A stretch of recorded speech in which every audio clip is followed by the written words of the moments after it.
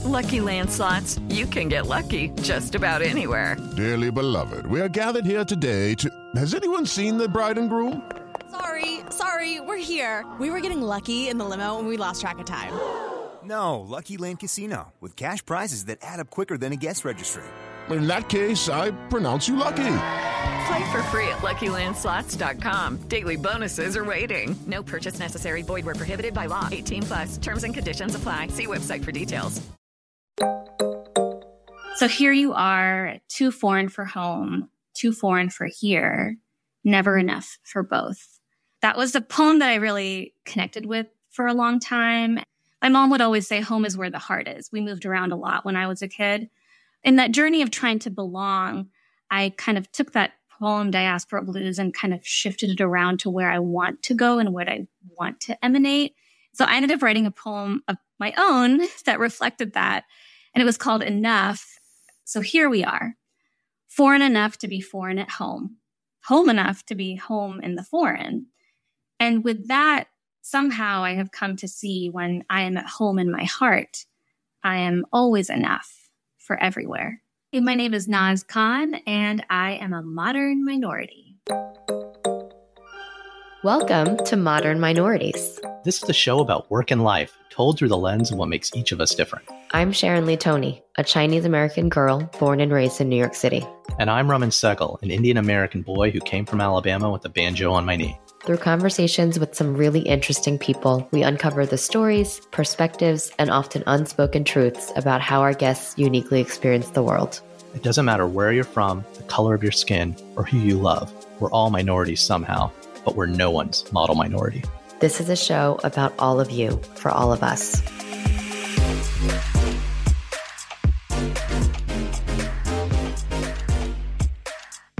On today's show, we're talking to Naz Khan, an educator, writer, and lifelong learner with a background in refugee education, curriculum development, and interfaith dialogue. Naz's debut children's book, Room for Everyone, came out a little more than a year ago, and when my daughter and I discovered it, we were just really moved by it, and we're really excited to have the opportunity to have a chat with her on the pod. Through beautiful illustrations and entertaining rhymes, you'll find yourself falling in love with the journey of others depicted in Room for Everyone. Look, if you've ever been to another country where, let's just say, the traffic laws are a little bit lax, you'll appreciate one of my favorite lines from Naz's book. And it goes, "How can any more people get in? We're already smushed like sardines in a tin."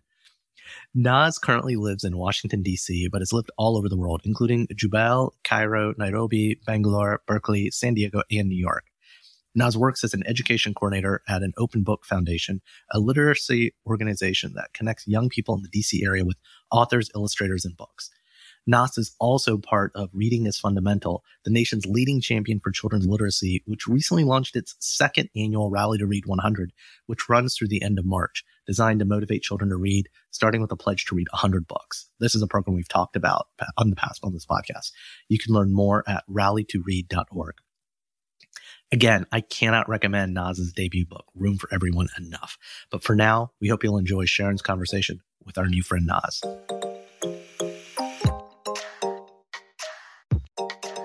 Naz, it's so great to have you on the show. Thank you so much for having me. This is really exciting. This is my first ever podcast, so I really appreciate it. I'm so excited that we are your first ever podcast and that I get to talk to you by myself without Raman today. Oh, well, I will miss having Raman here. I was excited to meet him, but it is a thrill to be here with you.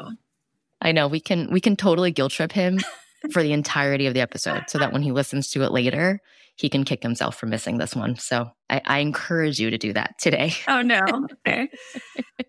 And so, Naz, we always ask this question. I'm going to ask it to you too. Where are you from? So my typical elevator answer when people ask me that question is I was born in India. I grew up in the Middle East, and I moved to the United States when I was about 12. First Alabama, then California, and now I live in Washington, D.C. That is such a succinct elevator pitch. Like, it really does sound like you've practiced it many times before. Yeah, it's definitely like my kind of go-to answer. Yeah. And then, it kind of keeps the door open if people want to know, where in the Middle East or, how did you get to the East Coast? And if people don't want to know more, that's fine too. So, yeah. Do you ever just start from the Alabama part of the story? Or do you always, I would think it maybe depends on where someone is when they're asking you or what the situation is, but are you ever just like, oh yeah, I kind of spent most of my time in Alabama? No, actually, I came through Alabama initially, so that was my starting point. Yeah. But I was only there for, I think, a part of 7th grade. Oh, okay. So that was my landing spot. And then I think it was like 8th grade that I moved to California and then spent high school in the Bay Area and then college in San Diego. Got it. So where would you consider home then? My heart. I guess, I mean, right now home is DC. DC is the longest that I've stayed in one place.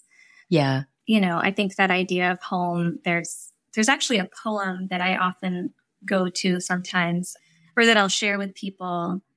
It's by this Nigerian writer, Ijeoma Umebenyo. And it's this poem called Diaspora Blues. And the poem says, so here you are, too foreign for home, too foreign for here, never enough for both. And that was a poem that I really kind of connected with for a long time. And then I remember at some point, my mom would always say, home is where the heart is. We moved around a lot when I was a kid. Right. And I think that idea of home is where the heart is really kind of resonated with me as well. Yeah. And in that journey of trying to belong, I kind of took that poem, Diaspora Blues, and kind of shifted it around to where I want to go and what I want to emanate. So I ended up writing a poem of my own that reflected that. And it was called Enough. And it goes something like this. So here we are, foreign enough to be foreign at home, home enough to be home in the foreign. And with that, somehow I have come to see when I am at home in my heart, I am always enough for everywhere. That is so beautiful, Naz. Thank you. First of all, that's very beautiful. And secondly, I'm so impressed that you have memorized it. I mean, I don't know if I got everything right, but it's there somewhere. But yeah, and I definitely had, I think, I wanted to make reference to the poem, so I wrote the writer's name and my little notes here. So, oh, that's great. So, okay, so going back to moving around that part of your life. So, was that the part of your life where you were moving to different places within the Middle East? So before 7th grade? Yeah, I kind of. So I was born in India, but my parents were living in Saudi Arabia at the time. Okay. So we were in Saudi, and I don't usually get into these details, but since you're asking, so when I was around, I want to know it all. So when I was around 3, we went to Ireland for a year. So my first time attending a school of any sort was in Ireland, in Dublin. And in that situation, I think I was like, this one brown kid in a line of white Irish kids. Sure. But then the following year, we were back in Saudi Arabia for kindergarten. And in that situation, I had, I think, a Lebanese kindergarten teacher and an Indian American kindergarten teacher, and classes were in English, but there was some Arabic in there as well. Yeah. So I was in school in Saudi till maybe 3rd grade. And then summer of 3rd grade, the Gulf War started. So we went to India, and I went to an international school in Bangalore, where my family's from. So I was in India for a year, and then, kind of went back to Saudi Arabia. So it's kind of been like a back and forth. Yeah. Yeah. But Saudi is a big part of my life, as is India. Yeah. And of course the United States, because that's always been home. Even though I was born in India, I was always an American citizen. So growing up, I went to international school, and I know one of the questions that you typically ask your audience members is related to, what was your early childhood and when did you feel different? Right. And I've always felt different, but it was never a bad thing. It was always something to celebrate because I was in that international school environment. Yeah. Yeah. And you were around other kids that were from different cultures and different countries, and probably also moving around a lot as well, right? Or at least had lived in maybe at least one other country. Yeah, absolutely. So, I mean, even in my city where I live, Jubail, and in my school, there were lots of Indians and Pakistanis and people from Bangladesh and the Philippines. And there were a lot of white presenting American kids and also white kids from Europe and South America. And so there was kind of just like an understanding that we're all different. Mm-hmm. And that was kind of the norm. And even now, I feel like the environments that I feel most comfortable in are those where there's other third culture kids or, you know, folks who have mixed families or come from mixed backgrounds. Sure. So you said you were U.S. citizen, which I'm making some assumptions, but mom and dad were U.S. citizens and they happened to be in the Middle East for business? Like how? Yes, that's correct. Yeah. Okay, cool. So my dad left India when he was probably 16 or 17. Mm-hmm. And he first went to Europe. So he was in Germany for a good number of years and then immigrated over to the United States. Got it. In, I guess, the 60s, 70s. Yep. And then my mom came over in the 70s. So they were already American citizens. Got it. Yeah. And so you were an expat kid. Basically. I was. Got it. Yeah. The rumors are all true. Now I'm formulating a better idea. Okay, got it. So you were an expat kid going to international school or in very diverse communities, which is amazing. When your family came back to the U.S., did that feel like a transition for you then? Absolutely. Yeah? Tell me about that. Yeah. It not in the ways that people expect. I think a lot of people think, oh, when you move to a country, you know, how do you speak good English and all that kind of stuff. Mm-hmm. But obviously English was my first language. But it's interesting, actually, when I moved to Alabama, and one of the first things that I was told by my classmates was, you talk funny. Huh. You talk like a Yankee. Uh-huh. And I had no idea what a Yankee was. Now it's a really funny, you know, later on in life, I was like, that was a really weird thing to say to this like Indian girl who just moved here from Saudi Arabia. But that was kind of my intro to the South.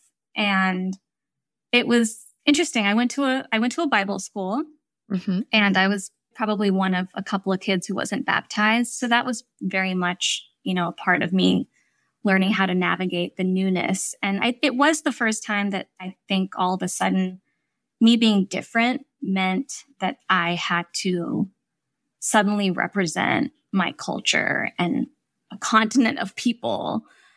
That was very new to me. And I definitely felt a lot of pressure. Yeah. I never felt less than. Actually, ironically, the first time that I think that sense of being perceived as less than came when I moved to California. And I remember this moment where my mom and I and my grandma, I think we were in the car. We had just moved there and we're driving. And then there was a group of kids playing basketball. And then they kind of threw the basketball at our car and just yelled like, immigrants, get out, or something like that. Oh, no. And it was the first time that I kind of heard that word immigrants sounding like a curse word almost. And I think that was probably the first memorable moment where I was like, oh, someone thinks that I'm less than because of what I look like in this way or how they perceive me to be. Yeah. And you were 8th grade at that time, I think you had said, right? Yeah, it was 7th or 8th grade. Yeah. 7th or 8th grade. What part of California did you live in? Initially, it was all in the Bay Area, but the Bay Area is actually a lot more diverse than people think. Yeah, it really is. Absolutely. Yeah, there are some conservative pockets there.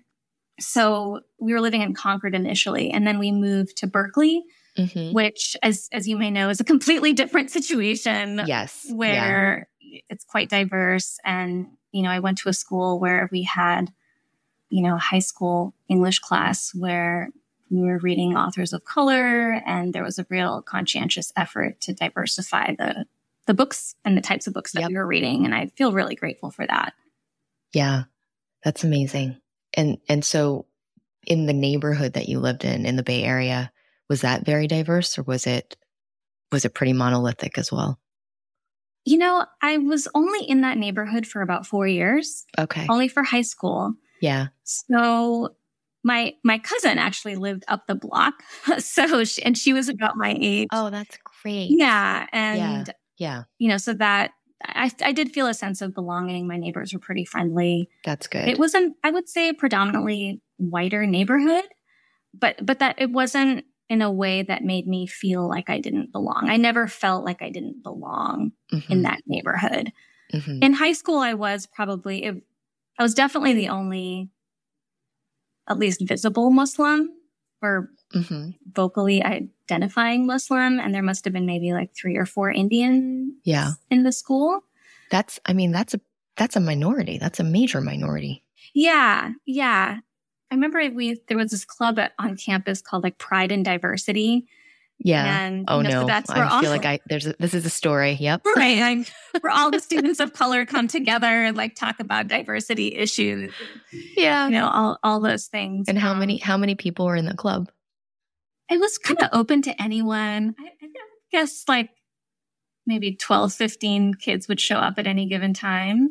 That's a fair number. I thought you were going to say like that it would be the 3 brown kids in the school or something like that. No. Yeah. Okay. So it's better than that. That's good. Yeah. Yeah, for sure. So what did you want to be when you grew up? I think when I was really little, I must have gone to SeaWorld or something. And I think I wanted to be like a dolphin trainer or something like that. Of course, this was before I learned about all the challenges within that world. But, right. But I do remember in the 5th grade, I took a writing class and I had this teacher from New Zealand who had written his first book. And we were all super excited. And I remember him writing in my book saying, I could see you being a writer one day. And so that seed of writing was definitely planted. But to me, it was like going to the moon or going to Mars, not something that was actually attainable. And that didn't happen till many, many, many years later. So. Did you pursue that though as a career, or like as a degree? Oh no, not at all. So in undergrad, I actually studied religion and Middle East studies, and of course, my parents were like, "What are you going to do with that?" Yes, exactly. But I was really interested in conflict resolution. I think I'd mentioned we had gone to India during the Gulf War, but what was happening in India at that time was there were inter-religious riots going on at that time. Mm-hmm. And so that kind of really piqued my interest in interfaith harmony work. My family was kind of involved with that. And so I was, I wanted to bring peace to the world and have people understand, that we're all the same, part of one human family and all of that stuff. So your parents were like, no, you've got to be a doctor or an engineer or whatever, right? I don't think they said, what do they want you to be? I don't think they said no. I think they were just totally confused. Got it. Even though they were doing that kind of work? My dad is an engineer. Okay. And he has an engineer mind. Like he's very calculated. He likes math. Yeah. Things are very clear cut for him. Sure. So, the idea of a liberal arts degree was just kind of baffling. Mm-hmm. My mom was actually, she was involved in a domestic violence prevention organization. Yep. So, she was kind of open to things that are a little bit more, social justice oriented. Yeah. I mean, both my parents are very service oriented people and, kind of instilled that idea of, oh yeah, you want to do something for your community and things like that. So that was definitely a part of my upbringing, I would say. Sure. I remember we had, I think when I was in high school, my parents kind of adopted, for lack of a better word, a refugee family and kind of helped them out. And I think that was kind of my introduction to the refugee world. And I ended up doing a master's in refugee education. And so my professional background is actually in refugee resettlement and refugee education. And how did mom and dad feel when you went from liberal arts degree to completely focusing your time professionally on nonprofit and humanitarian causes? I think they got it. I don't think it was a surprise. Okay, that's good. Yeah, I do think what was really hard for them was me moving to another country. And I think, and then feeling a little bit helpless that, like, what do we do? Like, where is she? And this was like the pre-cell phone era. So, like. Wait, so where did you move? This is when you moved back to Saudi Arabia? Like where in this?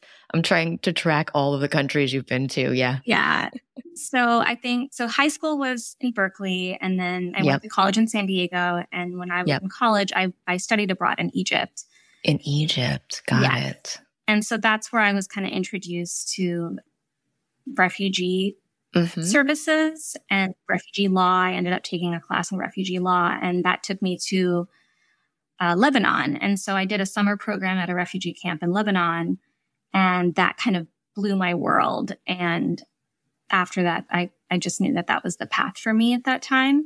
Yeah. So after college, I was like, okay, mom and dad, I'm going to go to Lebanon. I'm going to go back. And, it was, what do we tell the whole family? Yeah. That whole thing. But at the same time, my dad had left India at 16 and didn't go back to India for 10, 12 years. Exactly. Yeah. They spent time in the Middle East. They traveled a lot. So I kind of threw it back on them saying, well, I think I'm the way that I am because of you. Because of you. But, kind of bringing it back also to the story, I think one of the things that was challenging, when you move around and you get to experience all these different places and people and cultures and moments of just like magic and wonder, it's really hard because you want to share that with other people. Yeah. And you want that world to be one world instead of feeling like, okay, I have that part of myself that, can understand a certain joke in Arabic, but also loves this particular like Indian movie from the 80s. And you want more and more people to just be able to appreciate all the different things that you've been able to love. Yep. And that's one of the things that I think, kind of bringing it back to books and storytelling is books do that. You get to like just open up a page and you enter a world. And that's what made my transition to the United States really easy, is because, I read the same books that other kids were reading. I loved The Babysitter's Club, and Lois Lowry was my favorite author. And I'd never met a Jewish person, but, I had read books that had Jewish characters in them. So like, all these things informed my understanding of the world without actually being in these particular places. And that's something that really drives me to do storytelling and really bring it into my world. You're so right about that. I mean, books really they're such a beautiful way that we can connect with each other and share experiences with each other without actually doing that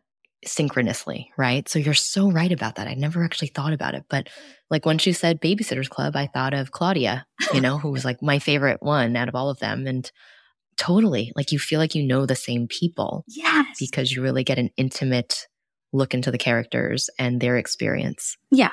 Absolutely. Yeah. So you started talking about it. Let's keep talking about it. How did you go from traveling around into places where your parents were very worried about you and doing refugee work and all of these great things to eventually penning your own book? And tell us about this book and what inspired it. Yeah. So one of my jobs took me to Kenya, to Nairobi. I was working at a refugee resettlement agency there. And one of the programs I was working on was with unaccompanied refugee minors. So kids who are going to transition into the foster care system. But really I really believe in the power of story to help people process things or explore ideas without being too vulnerable. And I just couldn't find the right stories for the kids that I was working with. So I remember I had a coworker, Melvin, who loved doing cartoons. So I was like, Melvin, we should create our own like little graphic novels and comic strips for the kids so that we can talk about some of these issues. And so it was not part of my job description at all, but we would sit there for hours just like mapping out these stories and like creating them. And it was a really cool thing to do with him and the kids. And I think whenever I came back to the United States, I would fill my suitcase with picture books that I could bring back for all our staff and the programs that we were working with. Because stories were just such a wonderful way to just like see yourself, see possibilities. And I don't know, as you can tell, I'm a book person. Yeah. So, and again, none of this was part of my job, but I made it part of my job, right? Right, of course. And totally. so there was this storytelling piece to me that was always there, that always understood the power of it. And, I grew up with the story of Scheherazade, right? Who's the main character in 1001 Nights, or the Arabian Nights, as a lot of people know it. Yep. And how it was through the power of story that she saved not only her own life, but the life of all her people, and transformed the heart of this king who was killing people, right? And so that power of story really was palpable in my heart. And I could see it. I could see hearts light up and eyes twinkle when I told the right story at the right time for the right reason to like a specific kid. Yeah. So that really ignited something in me. And then I remember I went to Zanzibar I went to Tanzania for work. And then I went to Zanzibar, which is an island that's part of Tanzania. And I was on this bus ride, and they have these buses called Dala Dalas, which is basically a truck with benches. And I'm sitting there with my friend, and I've been on crowded buses before, but this was next level. It's like chickens and buckets and kitchen sinks getting hauled into the truck. And I couldn't see my friend. I couldn't see my feet. I couldn't feel my body because it was so crowded. And I just remember sitting there thinking, oh my gosh, this should be a children's book. Like this would be like the chaos and the fun. And yeah, I think the reason it stuck out for me was because it was super fun and everyone literally was wiggling and giggling in the Dala Dala. Right. And I wanted to capture that feeling of community. And, even when things are a little tough, you could kind of move and make room in a way that's like, fine, I have to do this. And you're grumbling, but it's a choice, right? You can use that approach, or you could kind of like reframe it and be like, oh my gosh, this is just like a wild, fun adventure. And I have no idea what we're doing, but this is super fun figuring it out together. Yeah. And I really wanted to capture that feeling. But, as you know, I am not East African. I am not a Swahili speaker. And I did not feel like it was my story to write. Even though the experience was real and it happened to me. Right. So I remember going back to Kenya after my trip and talking to my Kenyan friends, telling them to write the story for me. And I was like, oh my gosh, I want this. I just want to see the story come to life. It's in my head. And I tell them all the details. And I'm like, well, I can't write it because I'm not from this part of the world. And they were like, well, Naz, it's okay. Like you basically have it. And like you're telling us what to write. You might as well write it yourself. And you were there. And you were right? there. You were there. Yeah, you were there. So even though it might not feel like you have a place, or it might feel like you are, I don't know, being an imposter in that situation. Right. You were literally on that bus. Like you were one of the people. Yeah. That experienced that. Yeah. But I still wasn't convinced. And the thing that convinced me was I went to Zanzibar again another time. And the next time that I went, I was on a ferry boat ride from Zanzibar to Dar es Salaam. And it's like the Staten Island ferry. There's a lot of people. It's a commuter mode of transportation. And there's like a big TV screen in the background. And there was a 5-year-old kid standing right in front of me with his family, his mom and his little sister. And all of a sudden on the screen, Al Jazeera came on, the news.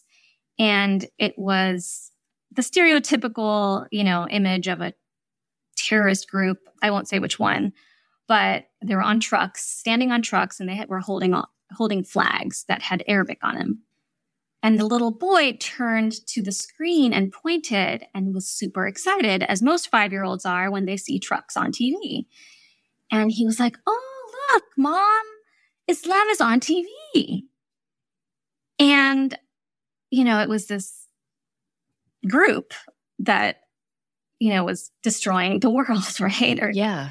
And he didn't know that, of course. He's 5. All he sees is the trucks. And my heart just broke into a million pieces.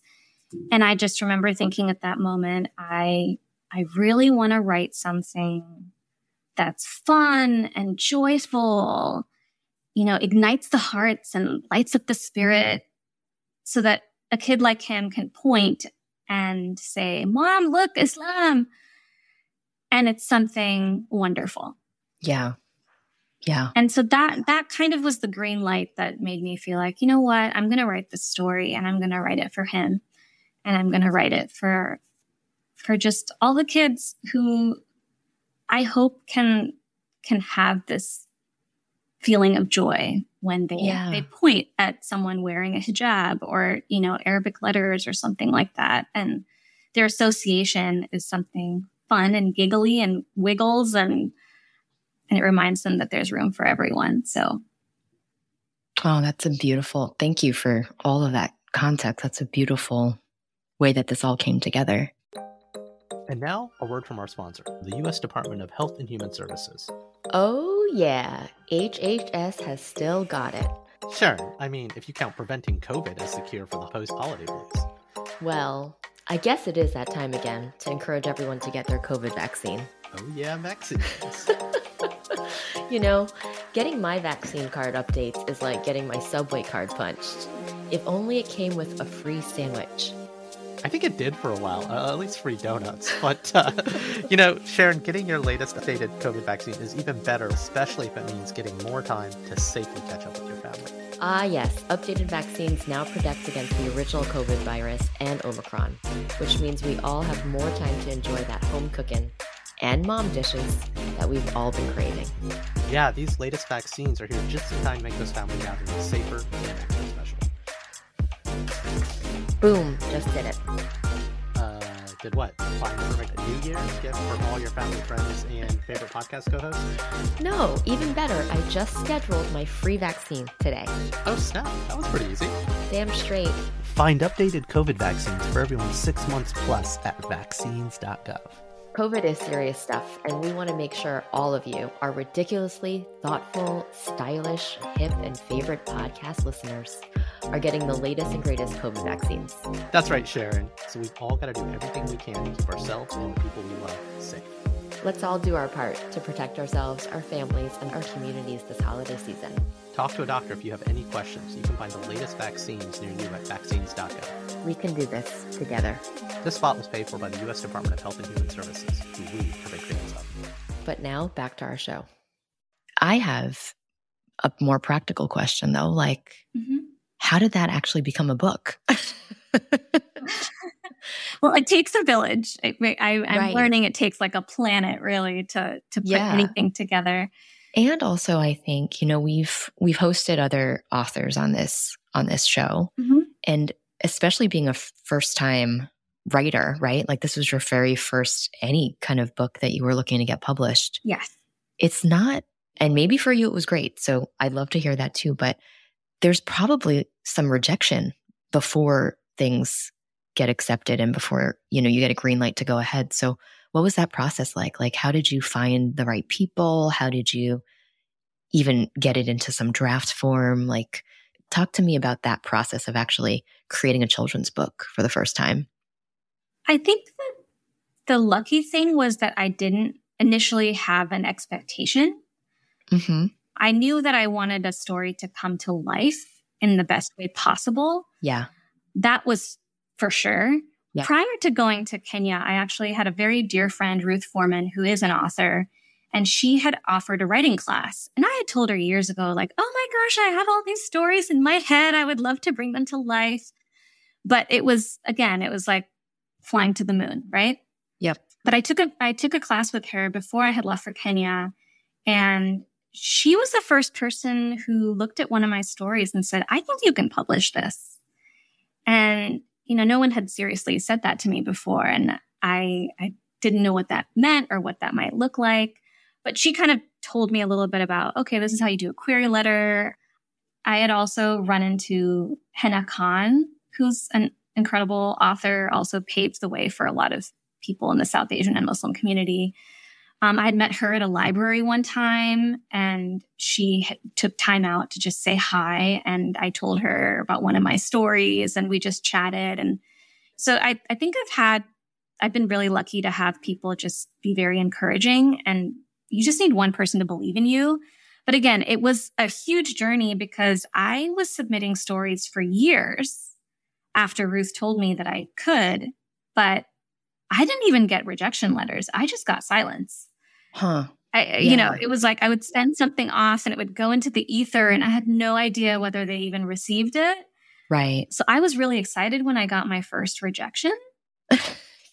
Because you're like, someone got it and they read it. Yeah. I was like, oh my gosh, someone read my It's a story. reaction. Oh my goodness, you're so funny. So that was, yeah, I got, it's funny, people could talk about like, oh, I got 100 rejections. I was like, I got one.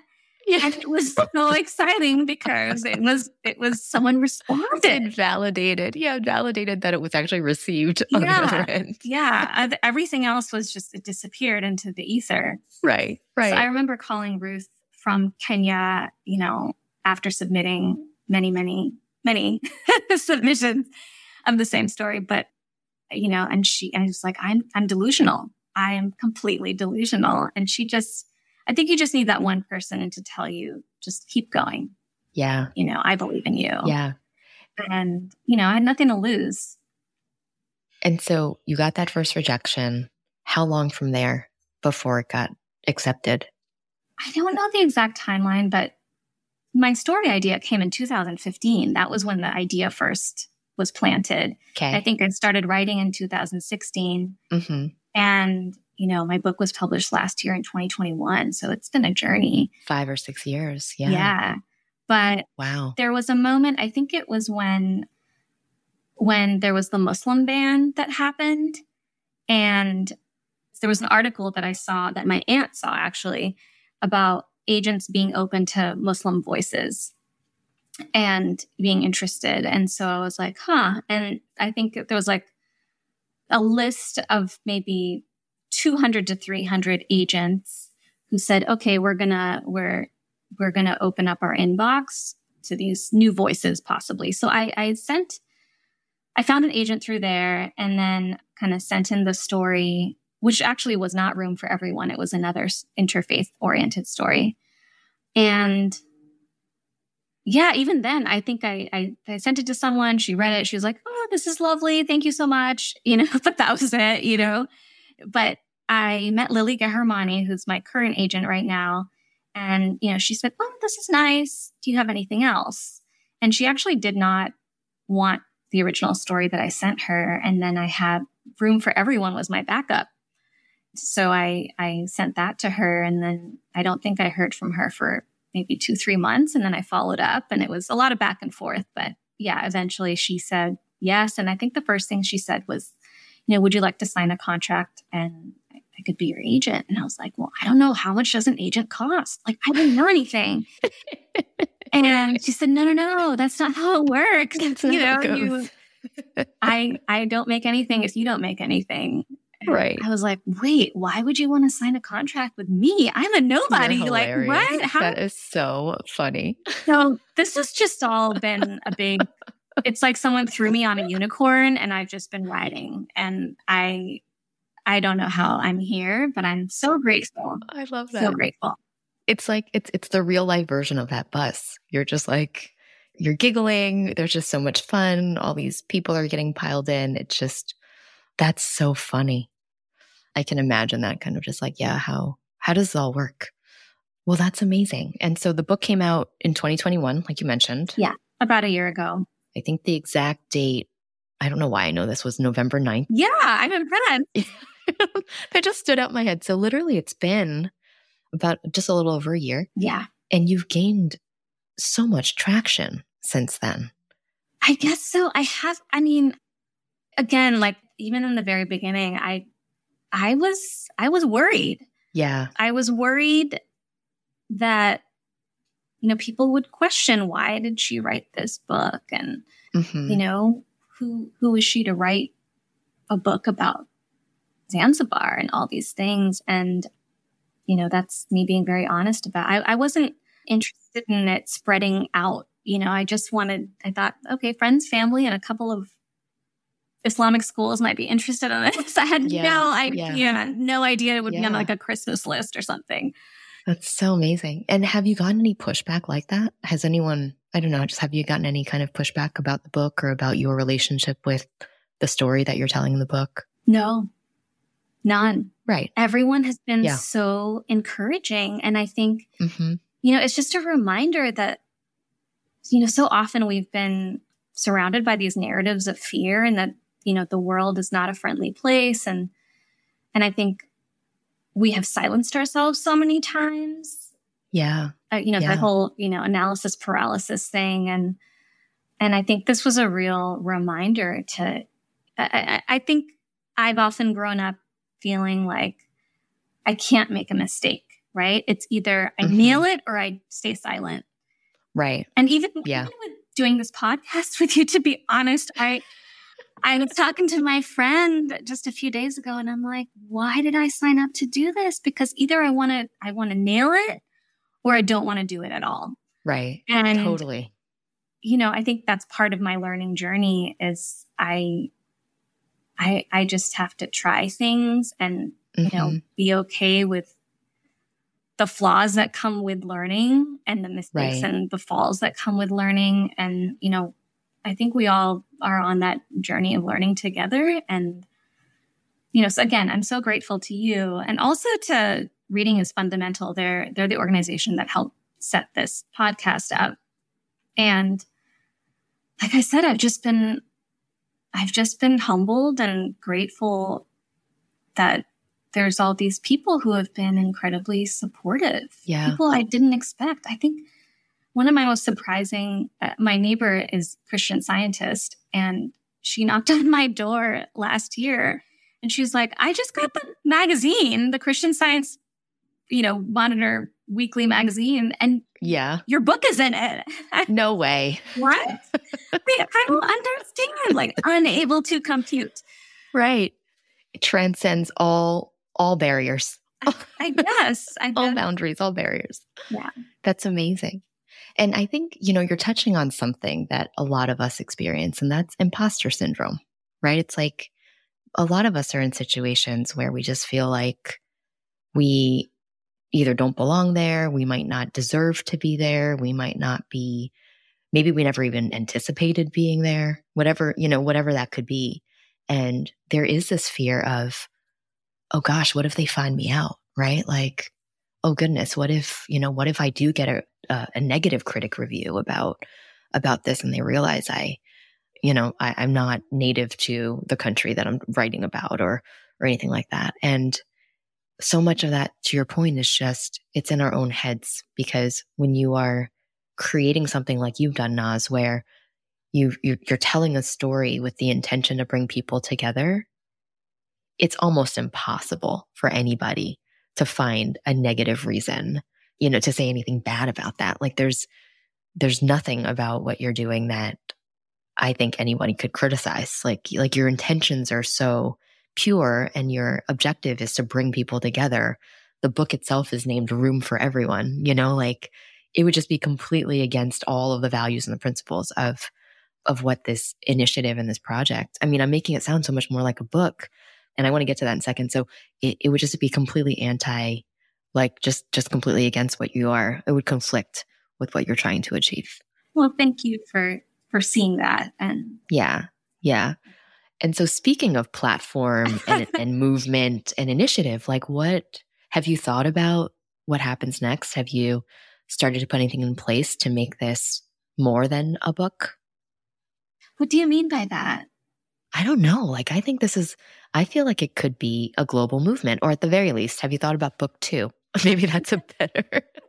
Have you thought about your next book? Maybe that's the better question to ask. I guess there's a combination. I mean, sometimes I have these visions of like, oh my gosh, it would be really cool to make like a board game, like those, collaborative board games where everyone has to work together towards a common goal, and like the bus is going through the beach, to the beach. And I mean, I have like a ukulele song that goes with the book.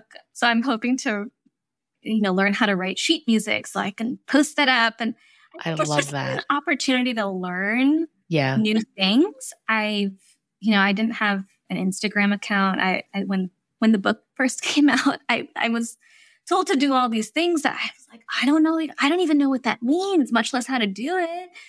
And so I think it's just been really fun to learn. Yeah. And my hope is that like Room for Everyone inspires people to make room for all kinds of things in their life. It sounds really cheesy, but it's true.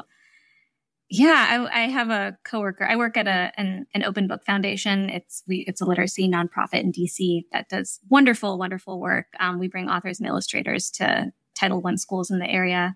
And one of my coworkers is an artist, and she does shadow puppet shows and things like that. And she was like, "Oh my gosh, Room for Everyone could be a shadow puppet show." And, so there's all kinds of things I play around with for fun, and who knows what will actually manifest into something real.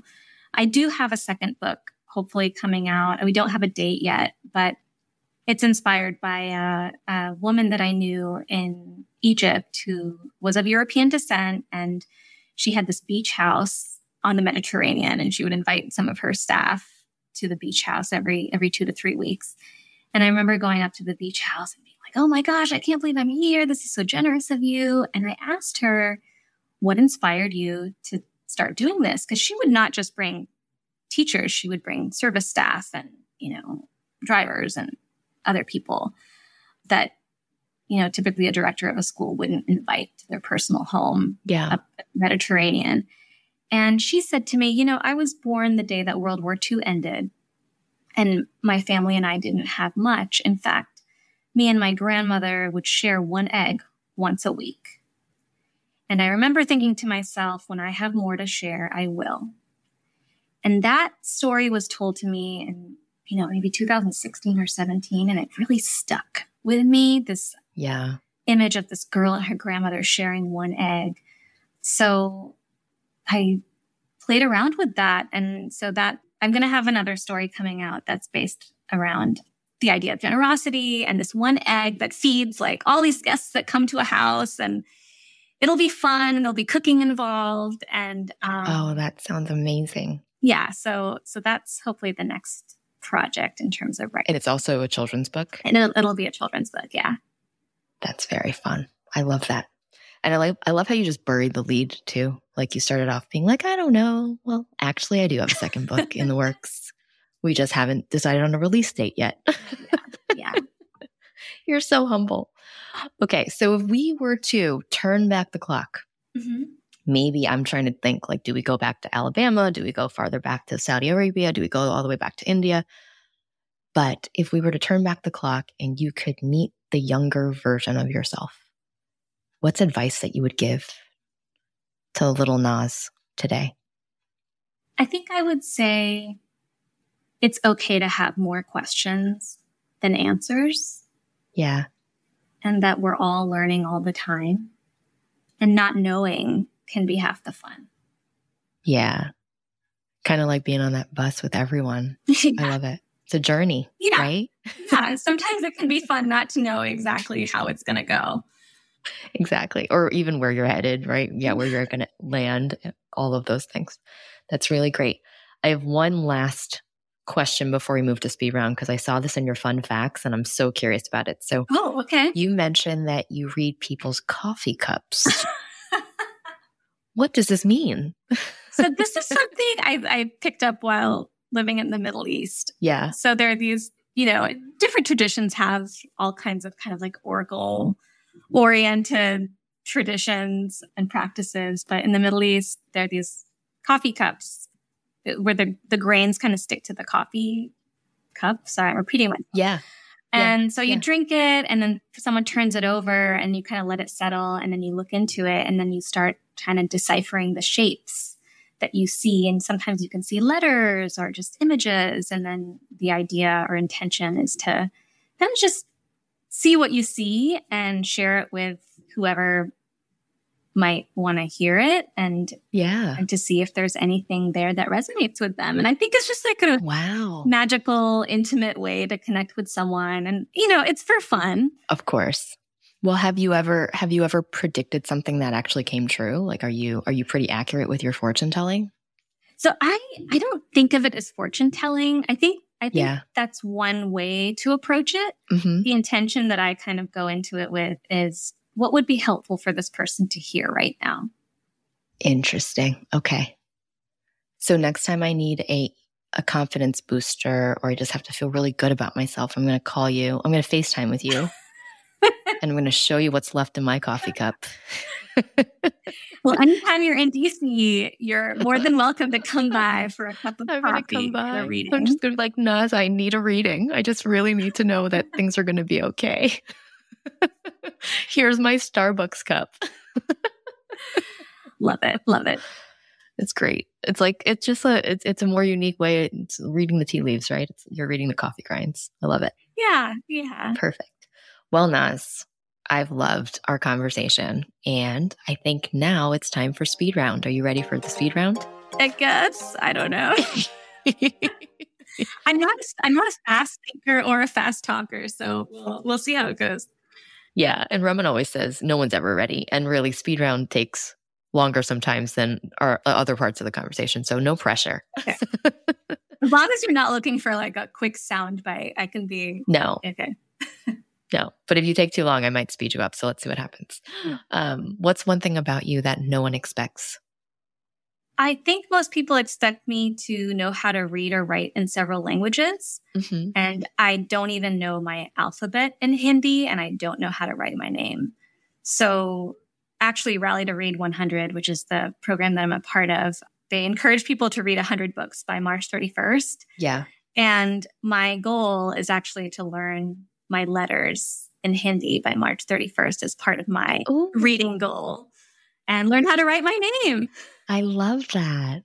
You'll have to keep us posted on how that goes. That's so great. I'll let you know. We're big supporters of Rally to Read too, and we'll make sure we drop some links into our show notes for the listeners so they can participate as well. Awesome.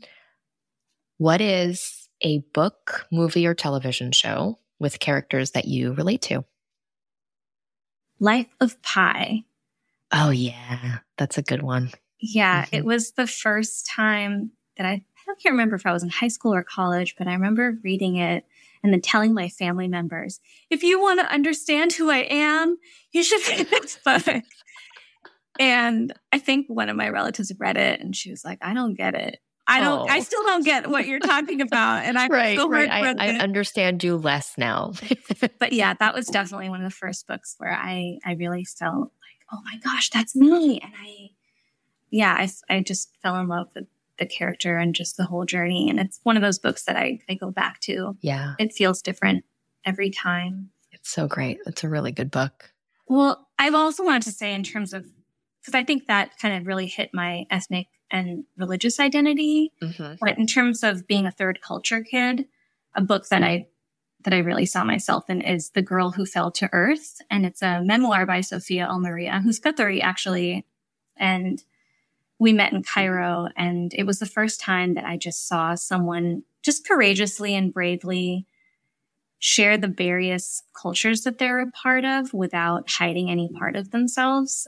Yeah. And that kind of blew me away. And just being able to see another third culture kid in that way was really wonderful. Yeah, that's great. We'll put that in the show notes too. Thank you for that recommendation. What is your favorite mom dish? Biryani. Mm-hmm. With tomato ki chutney. Yum. So biryani is like a traditional rice dish, and people can make it with chicken or mutton or vegetarian. There's all kinds of versions, and everyone's regional specialty is usually their favorite. So there's biryani wars. But definitely when I go home, like I have to have my biryani and I have to have my mom's tomato ki chutney. It's like tomato chutney. Sounds good. Sounds so good. And what's your least favorite food? So what's something that if you saw it on a menu, you were like, you'd say, no way, I'm not getting that. I really try to think of myself as an open-minded person. Yeah. But I remember the first time I was like, I can't do this, is I went to my friend's house and her dad served me this traditional Peruvian tongue stew.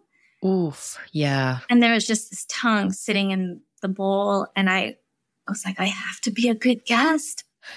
It was the first time that I couldn't do it. I was like, I'm so sorry. I don't think I can eat this. Did you eat other parts of the stew? I think I had the broth and I had other things that I couldn't, You couldn't have the actual tongue part. I could not. Yeah, I'm with you. I don't remember what cuisine I was eating, but I had tongue once as well. And what really flipped me out was like the texture of it, right? The taste buds. I don't know. I'm getting squeamish. Yeah. It's there's other, because I've had like other things like tripe where it's not that it's similar, but like it's just a different texture. But I don't know. Tongue. I'm with you on the tongue thing. And I'm moving towards vegetarianism anyways. Yeah. But if I see a non-veg dish, it doesn't make me squeamish. But I think the spare parts, for whatever reason, I still get a little like wiggly in my seat. Yeah. Even though there should be room for everyone, I'm not there yet. There should be. You're right. There should be room for everything on your plate, Naz. I'm working on it. Who is someone out there that you'd want to talk to on a podcast? Besides me, of course. Raman, I should say, right? Yeah, Raman. There we go. I thought we were going to guilt trip him more. I forgot to do that. So yes, there's the answer. Raman Sehgal, you should be the one that she talks to on the podcast. Part 2. No, but Part 2. If this was a year ago, I think I would have said Thich Nhat Hanh. He was the one person who I just, felt like if I could just be in the same space with him, like my life would change. I felt that way for a very long time. And I was really heartbroken when he passed away. In January of 2022. But it also, this question makes me think of, my dad, actually. First I was like, oh yeah, you typically want to like interview a famous person, right? Right. But my dad never talks about like partition or like a certain time period of his life. And maybe a year ago, my nephew started asking him questions, and it was kind of surprising. My dad opened up a little bit. And I think that it would be really interesting to talk to him on a podcast because there's nowhere for him to hide, Right. And I think it might be a time where I'm mature enough and he's at a point in his life where maybe we can like have a real conversation about some of the historical things he's witnessed and, his journey as, an Indian 16-year-old, right, not knowing a word of German, going to post-World War II Germany and what that was like. And I remember I had some German friends here in DC who had parents who would talk about what life was like for them, right, when they were younger. But they could ask my dad, and my dad suddenly opened up about his time there. And I've always wanted to kind of write a book about a friendship between him and one of his Hindu friends who they met in Germany and what that was like to kind of develop that friendship at that time. Because also now there's all these narratives about people living in these siloed communities and because my parents are religious minorities in their country of origin also. And I just really want to explore, stories of friendship that cut across everything.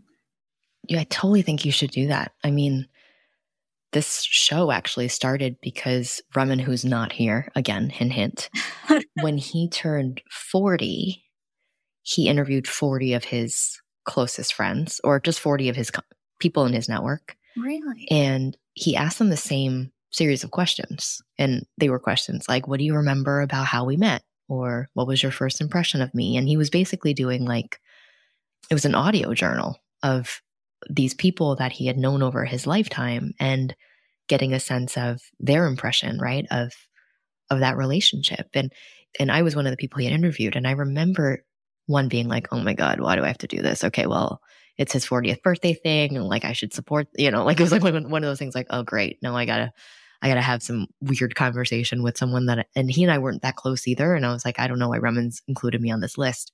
But in that dialogue, we got to know each other so well because he was asking me questions that I never would have talked to him about directly.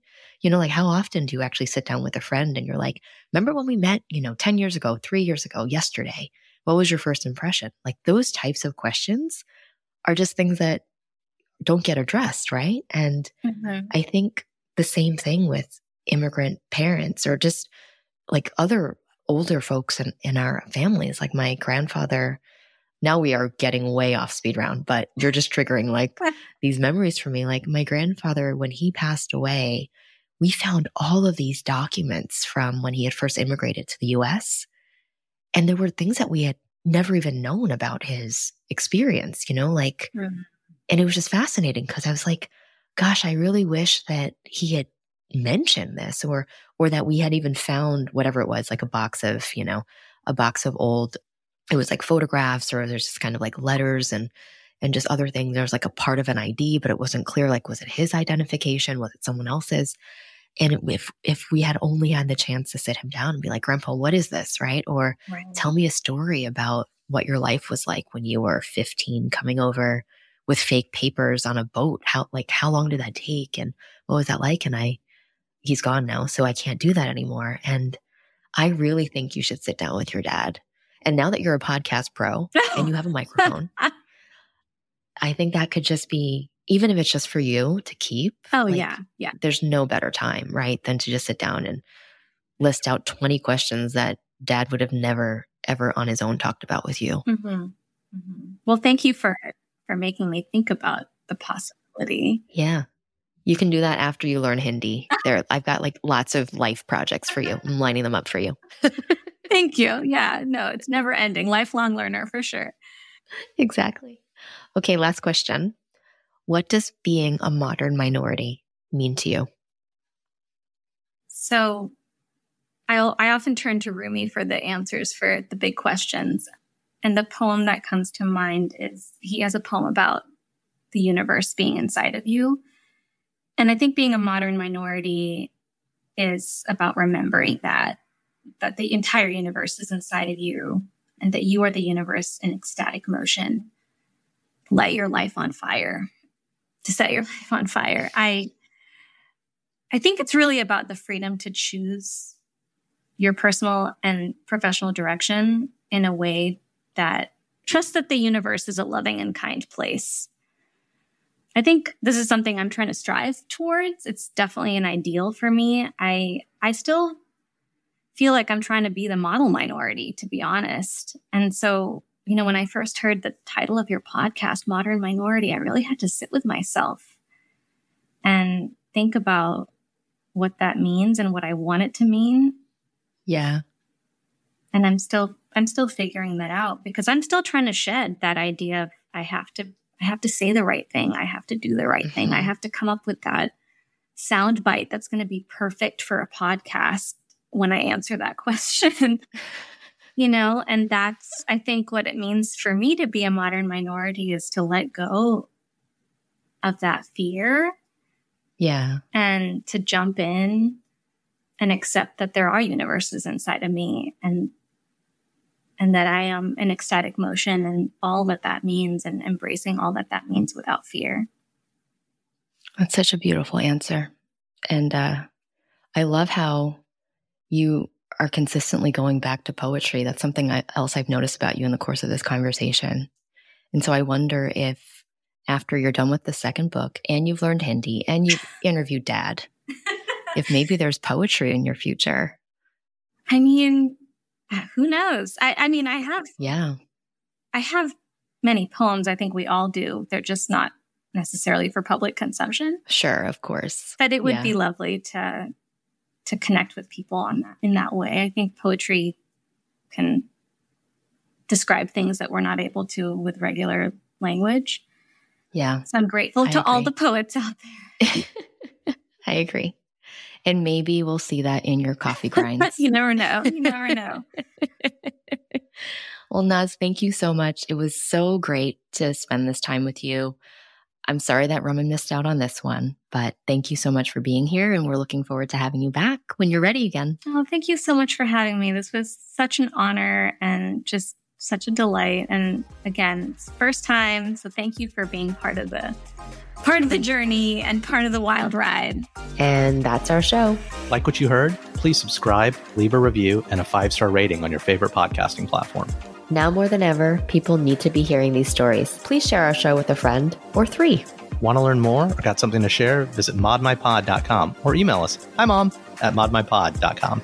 You can also follow us on Instagram and Twitter @modminpod. We'd love to hear from you. That's it for now. I've been Ramin Segal. And I'm still Sharon Lee Tony. Remember, we're all modern minorities out there. We'll talk to you soon.